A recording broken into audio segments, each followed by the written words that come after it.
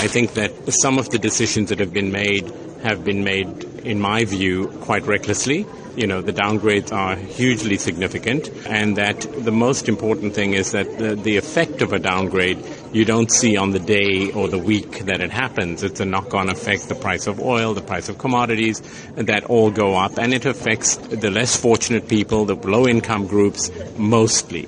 And so I'm very concerned about that and the way these decisions have been made. But I think we've seen an outpouring of not rebellion, but more dissatisfaction from the public over the past few weeks.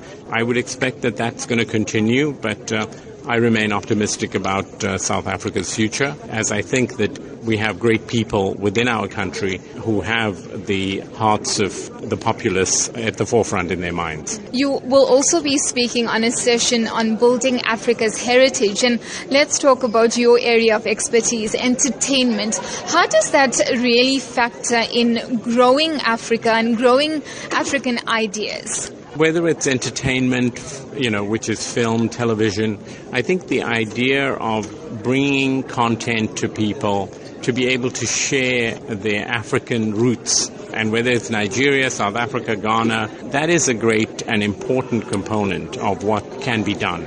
I think coupled with that is our history and the legacy of our leaders, of how we fought through colonialism on the whole continent. Today's youth have very little knowledge of any of these things. So I do believe that our heritage needs a lot more focus and promotion. Talking about our leaders, we understand you delivered a tribute to the late struggle stalwart Anant Kathrada. Tell us about that. We've seen since his passing just a month ago the outpouring of love and appreciation of his selfless leadership and his commitment to the people of our country, of all races, and also around the world, the Palestinian people, and to eradicate racism throughout the world.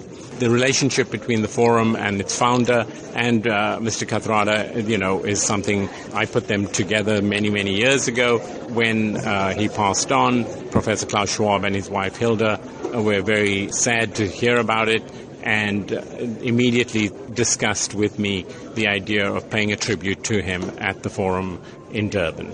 So I'm very honored to be a part of that, and we put a little film together to celebrate him and his remarkable selflessness and how he put the people first. As a leader, I think in the subject of a disruptive world and leadership, it's a perfect closing for that session to have a celebration of Kathy and his inspiration.